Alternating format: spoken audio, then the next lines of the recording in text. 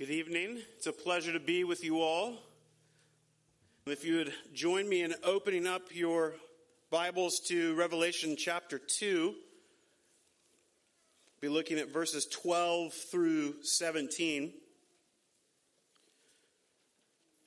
This is the letter to the church of Pergamum. Revelation chapter 2, verses 12 through 17.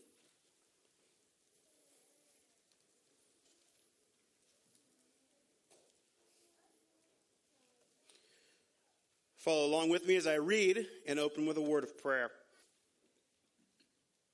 And to the angel of the church in Pergamum write, the words of him who has the sharp, two-edged sword. I know where you dwell, where Satan's throne is. Yet you hold fast my name, and you did not deny my faith, even in the days of Antipas, my faithful witness, who was killed among you where Satan dwells. But I have a few things against you. You have some there who hold the teachings of Balaam, who taught Balak to put a stumbling block before the sons of Israel, so that they might eat food sacrificed to idols and practice sexual immorality. So also you have some who hold the teachings of the Nicolaitans. Therefore, repent. If not, I will come to you soon and war against them with the sword of my mouth. He who has an ear, let him hear what the Spirit says to the churches. To the one who conquers, I will give some of the hidden manna, and I will give him a white stone with a new name written on the stone that no one knows except the one who receives it. Let's pray. Father in heaven, we come before you asking that as those who have ears to hear, God, we pray that we would hear what your Spirit says to the churches. God, we pray tonight that you would be glorified in the preaching of your word. We pray that Christ would be exalted in our minds and in our hearts.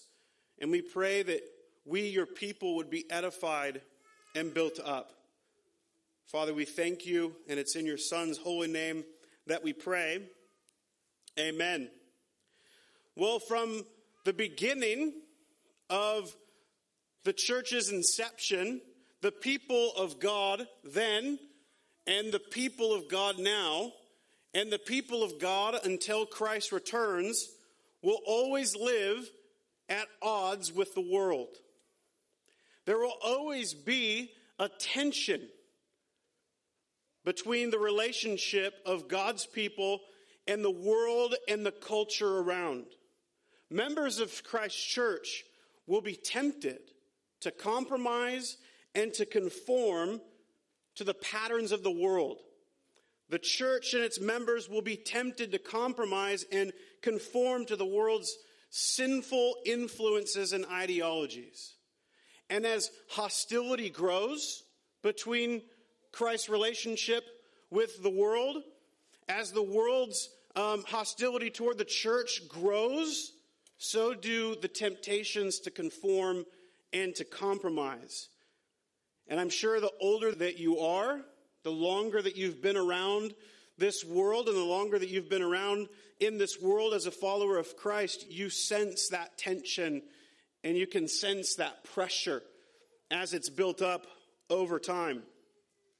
Now, the primary issue facing the church at Pergamum was temptation to conform and temptation to compromise to the sinful influences around them.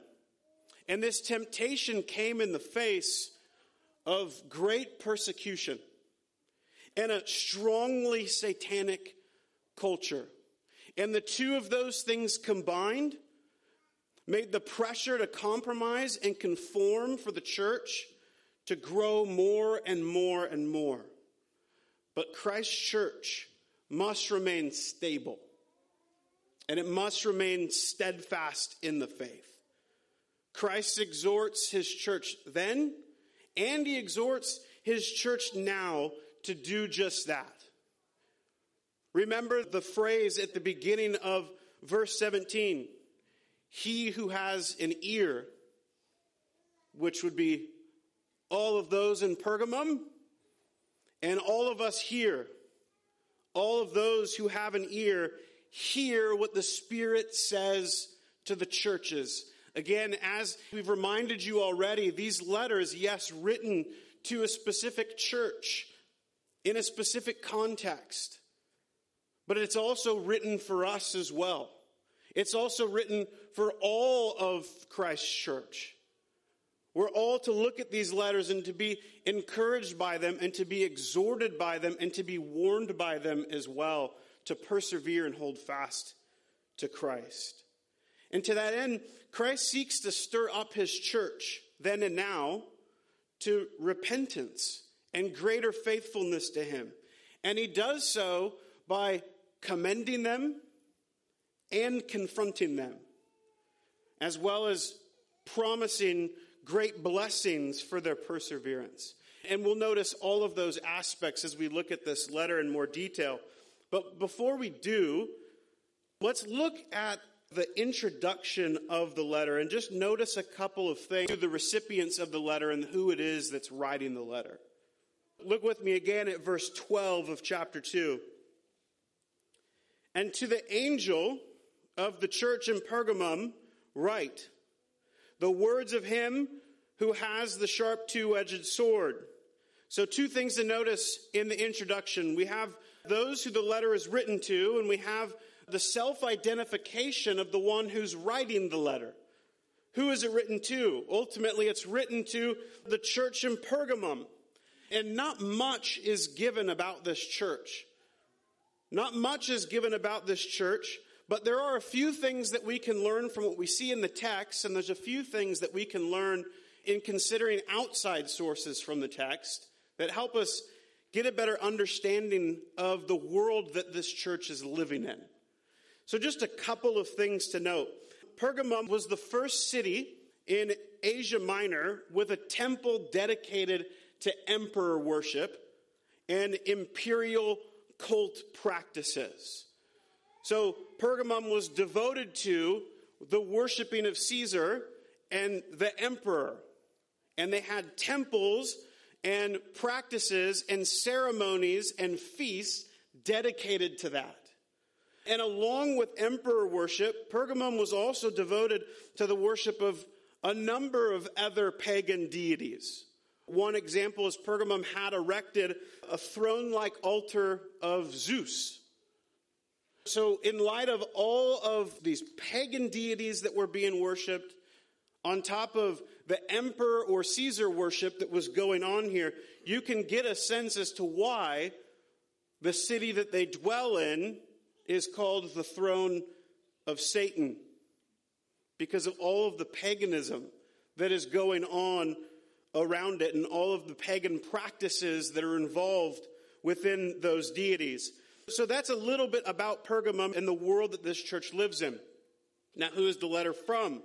Ultimately, we know, as we've looked at the previous letters, that Christ is ultimately writing these letters and delivering them to John through this revelation and commanding John to send these letters to these angels who will deliver the words that he tells John to write.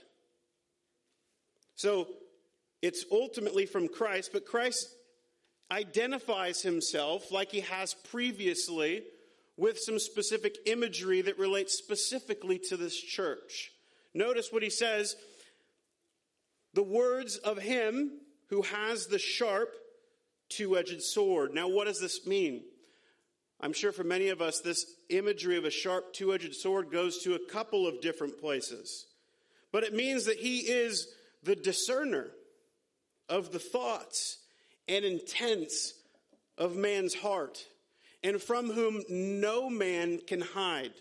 And related to this, he's the judge presiding over the nations and presiding over his church, overseeing all that she says and does.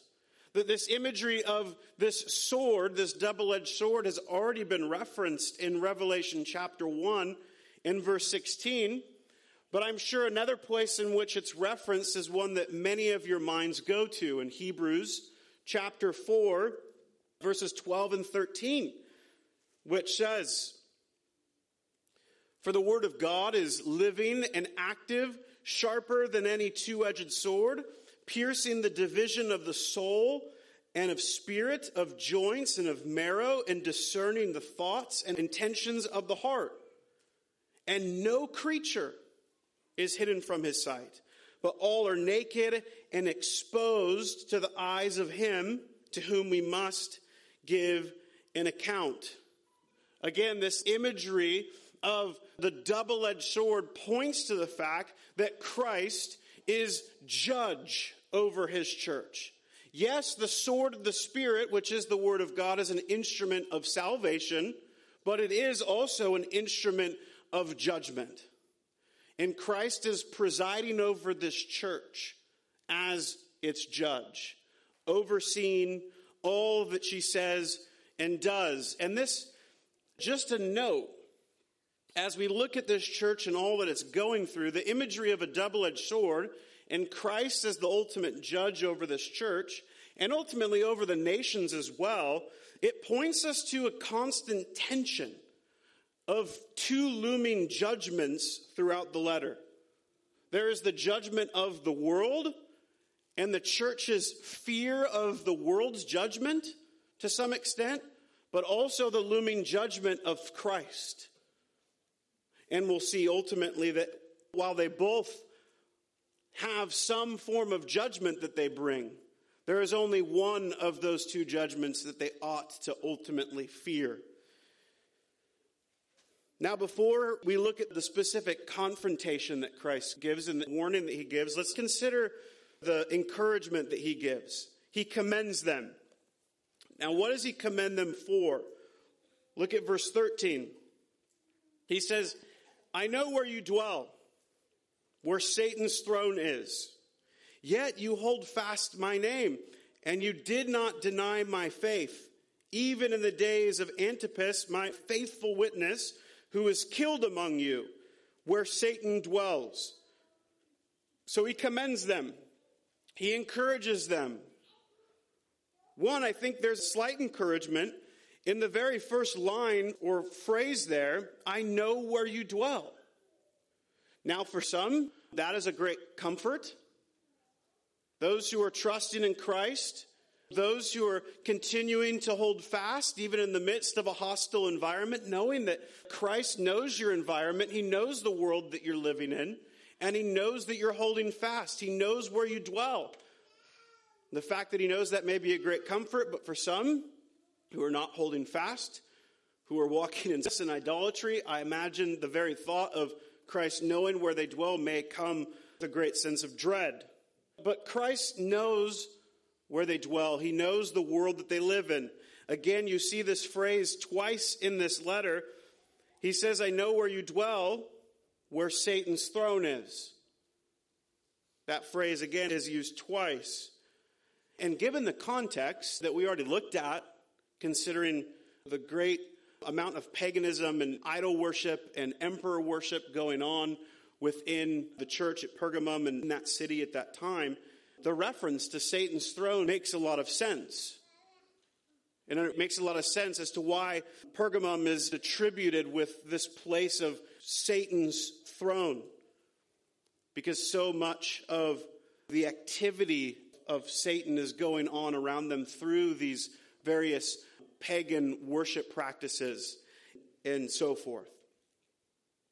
So he knows where they dwell, but he also knows specifically something else. He knows of their faith. He knows of their steadfastness in the midst of this hostile environment. He says, "I know where you dwell, where Satan's throne is, yet you hold fast my name. And you did not deny my faith," or you could say faith in me, "even in the days of Antipas."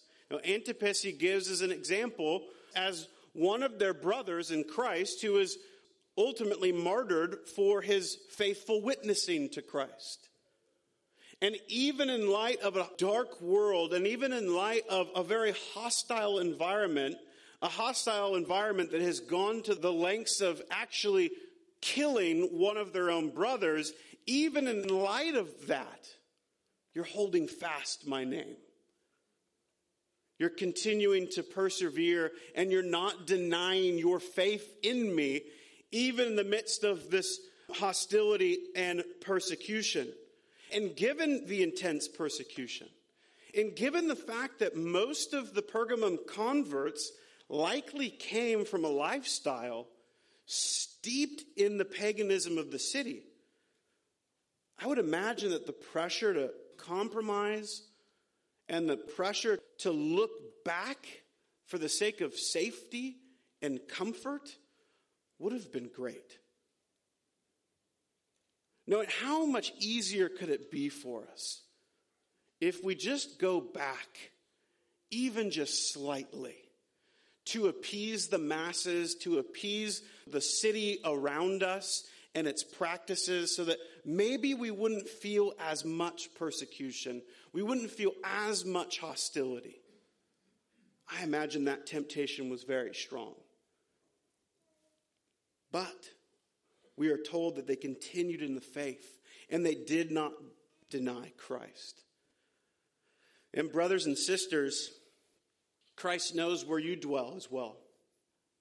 He knows that we dwell in a similar environment with similar pressures. He knows that we live in a society and a culture that is very much opposed to God and the things of God. And he knows that the pressure is great. And he knows that the pressure is only intensifying. And he knows of your faithfulness. For those of you that are holding fast. For those of you that are not compromising and not denying your faith in him, he knows of that. And just as this church is being encouraged and commended for their faithfulness, that encouragement should extend to us as well, who are holding fast to Christ, even in the midst of a deeply hostile world and society. But as you all probably know, just as the general flow of the previous letters, and just from our reading, not all was well in the church at Pergamum. For next we read of the ways in which Christ confronts this church. Look with me at verse 14. He says, "But I have a few things against you. You have some there who hold the teaching of Balaam, who taught Balak to put a stumbling block before the sons of Israel so that they might eat food sacrificed to idols and practice sexual immorality. So also you have some who hold the teaching of the Nicolaitans." So in his confrontation, he exposes their sin, and their sin can come in two ways. One, there's some who hold to and participate in the teaching of Balaam and the teaching of the Nicolaitans. And then there's also some who are allowing this false teaching to go on. There are those who actually are teaching this false doctrine, and there are those who, in light of that false teaching, they're participating in it, they're giving in, and they're walking in agreement with what is false. But then you also have those within the church who are seeing this going on, and ultimately they're doing nothing about it. It's similar to Ephesus, in that Ephesus had a problem, but the difference here is that the problem that Pergamum has is the opposite problem that Ephesus had. Ephesus was very sound and firm in their doctrine, but when it came to welcoming others in, they were very closed off, if you remember. And here in this church, they seem to be very welcoming. They're not very quick to cast those out who are teaching something different, but they're very welcoming. But there's also an issue here as well. When there's a clear problem with what they're teaching, they're allowing it to remain. But who are these groups? He mentions the teaching of Balaam and the Nicolaitans. Who are these groups? Are they one group or are they two separate groups? You could take them as two separate groups. I'm not going to get into a long argument for this just for the sake of time. You could argue potentially that these are two separate groups, that there's a group that's holding to the teachings of Balaam, and that there's also this other group, the Nicolaitans, who are essentially teaching the same things as this other group that's teaching the teachings of Balaam. But I think it's actually referring to one group. And the one group that's referring to are the Nicolaitans. And the teaching, the false teaching that they're guilty of, is teaching the teaching of Balaam. Now, if you remember Balaam, this is a character, a real historical figure, but a character we read of in the book of Numbers, starting in chapter 22. Now, Balaam was a prophet, and Balaam was called upon by the king of Moab to curse the people of Israel. And four times he asked Balaam to curse the people of Israel. And all four times he called for a curse, God answered with a blessing. So it would seem as though the king of Moab's encouragement or offer of money to Balaam for seeking to curse the people only turned out to come out to be a great blessing for the people of God. But if we go back to the story, in Numbers 25, verses 1 through 3, it seems as though the king of Moab in some way got a foothold on the people through some form of means. And we read here in Numbers 25, verses 1 through 3, while Israel lived in Shittim, the people began to whore with the daughters of Moab.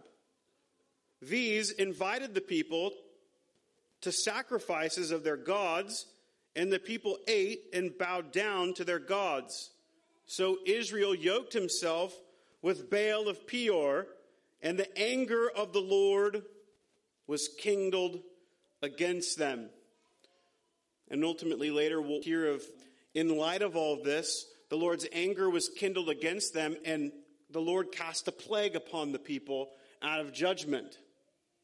And a great number of them died, and ultimately it's when Phinehas, the one who is jealous for the glory of God, when Phinehas, the son of Aaron the priest, saw what was going on, and saw this man of Israel take a Midianite woman. If you remember the story, he took a spear and he went after the man and into the chamber, and he pierced both of them, the man of Israel and the woman, through her belly. Thus the plague on the people of Israel was stopped. Nevertheless, those who died by the plague were 24,000. Now, what does this have to do with Balaam and his teaching? Well, if you remember, Balaam was called upon to curse Israel, but Israel was blessed. And now we have the scene of the king of Moab finding a way to disrupt the purity of God's people. And in Numbers 31, after God extends vengeance upon Moab and the kings of Midian, it says in Numbers 31:8, they killed the kings of Midian with the rest of their slain, Evi, Rechem, Zur, Hur, and Reba, and the 5 kings of Midian. And they also killed Balaam, the son of Beor, with the sword. Now, why is Balaam included here? Well, if you jump down to verse 18 of chapter 31. Behold, these, on Balaam's advice, caused the people of Israel to act treacherously before the Lord in the incident of Peor. And so the plague came among the congregation of the Lord. So ultimately it is somehow through the teaching or somehow through the conniving or the advice of Balaam, that these women of Moab, ultimately through the teaching of Balaam, that this came through and the people of Israel and the people of God were defiled. It's ultimately because of Balaam. And I think that's why he's referenced here. The type of thing that he did in stirring up the people of God and causing them to act treacherously before the Lord is what we see happening here in the church of Pergamum. And I think that it's being done through the Nicolaitans. Notice again what it says in verse 14. I have a few things against you. You have some there who hold the teaching of Balaam, who taught Balak to put a stumbling block before the sons of Israel so that they might eat food sacrificed to idols and practice sexual immorality.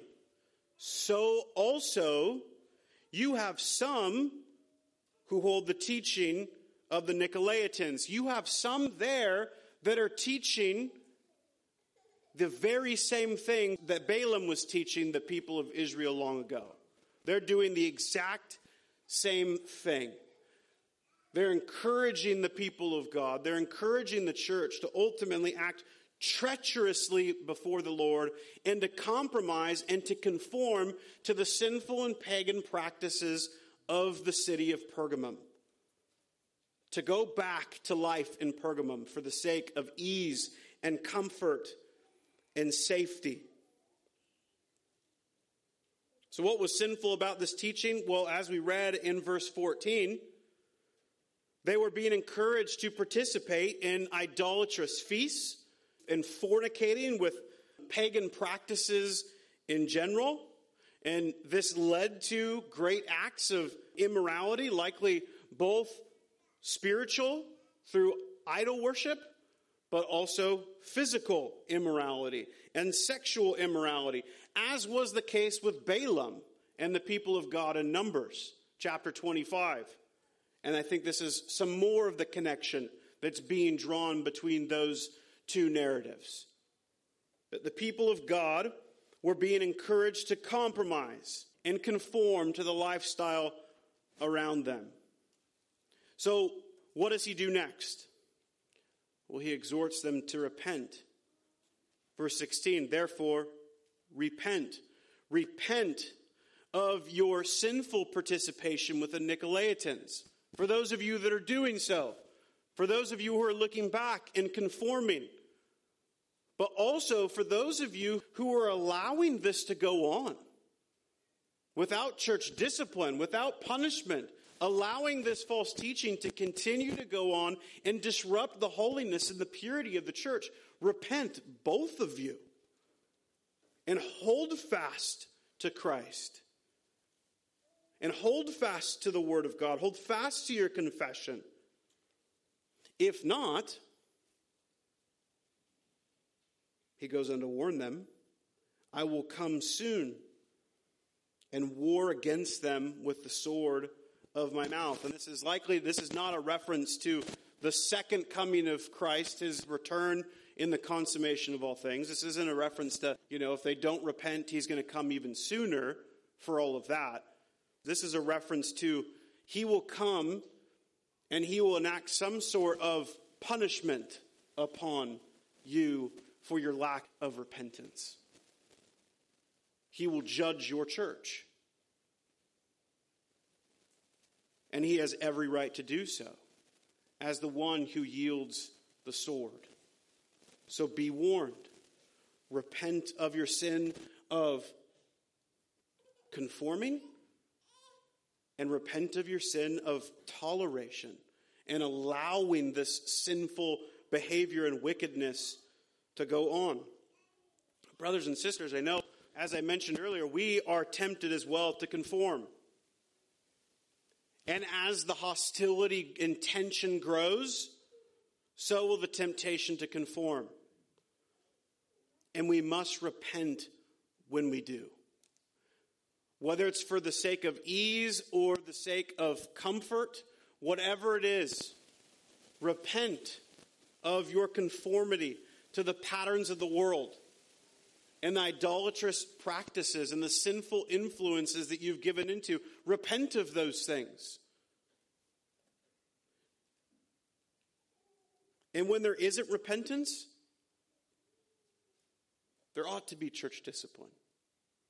And may we be warned when church discipline is called for, when we grow laxed and we don't carry out when we ought to. That's the call to repentance and the warning that he gives this church. And in an effort to further encourage them to repent and to walk in faithfulness, Christ turns lastly to his promise of reward. Look with me at verse 17. He who has an ear, let him hear what the Spirit says to the churches. To the one who conquers, i.e. the one who overcomes, the one who perseveres, the one who continues to hold fast to my name, the one who repents and does these things, to the one who overcomes, to the one who conquers, I will give some of the hidden manna, and I will give him a white stone with a new name written on the stone that no one knows except the one who receives it. There's a threefold promise here of blessing. He mentions hidden manna, he mentions a white stone, and he mentions a new name. Now, all three relate to one another in some way. The hidden manna, and we could talk about this for a very long time. All three of these blessings, we could. But just briefly, the hidden manna ultimately is pointing forward to the final fellowship with God that they'll experience at the great banquet or the marriage supper of the Lamb that he promises them. That they'll experience in eternal life, in the new heavens and the new earth. This is an invitation to partake in that meal with God and the rest of God's people. And then there's the reference to the white stone. Now back then, a white stone may have referred to two different things. And I think they both relate. The white stone may have been a reference to a ticket for admission into some sort of event. And here, the white stone is that ticket for admission to the marriage supper of the Lamb and eternal life. And the significance of it being white as opposed to a different color. Back then, there was also the idea of stones being used in criminal cases. And a black stone meant you were guilty, and a white stone meant you were acquitted. So we are invited to this marriage supper. Well, we will partake of this hidden manna, and we have our ticket.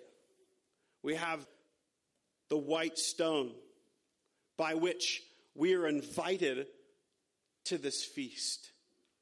And we are invited to the presence of God, to fellowship with him for all eternity. And we enter with a white stone. We enter acquitted. We enter forgived of our sins. And we enter clothed in the righteousness of Christ. That's another way in which we can think about the whiteness that is on the stone. It points to the righteousness and the purity that we receive ultimately from Christ himself. And lastly, he mentions a new name. We enter into eternal life. We enter into the presence of God with the people of God with a new name, a new identification marker. We come as the people of God, where he is our God and we are his people. This is picked up in Revelation 22:4. If you note, in verse 17, it tells us that he will give us a new name on the stone that no one knows except the one who receives it. But then at the end, in Revelation 22, verse 4, we get an idea of what that name specifically is. And they will see his face, Revelation 22:4. And they will see his face, and his name will be on their foreheads. They will be marked out with the name of God. They will be his people, and he will be their God. They will be invited into his presence for all eternity to partake in this great banquet, this great feast, that far surpasses any earthly, temporary feast that they could have partaken in this life.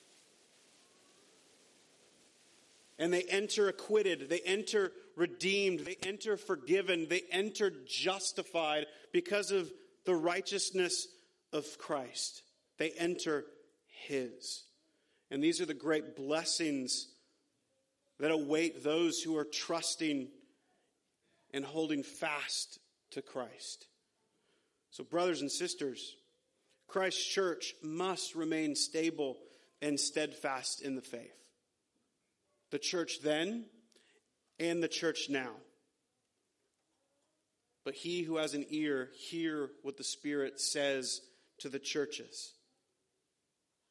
Even in the midst of great tension and turmoil between Christ's church and the world, fear the one who holds the sword. Fear him and his justice in comparison to all other forms of judgment. Fear him and hold fast to his name.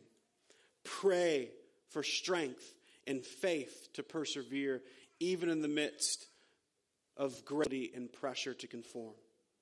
And praise him for the gift of sustaining grace and the great blessings he bestows upon us. Let's pray. Father in heaven, we thank you so much for the work of Christ. We thank you that all spiritual blessings that are kept in the heavenly places for us are grounded upon his person and work and the grace that we have received through union with him. God, we pray that you would hold us fast. We pray that you would give us sustaining grace, that you would give us the strength to persevere in this life, even in the midst of a world that hates you and hates your people, that is standing in opposition to all that you hold to be true and right and beautiful, that is standing in opposition against your will and your word, and that is tempting us to conform and to go along with it, with the threat of great temporary judgments. God, I pray that you would give us sustaining grace. God, we thank you so much for the gift of your Son, the gift of your Spirit. And it is in your Son's name that we pray. Amen.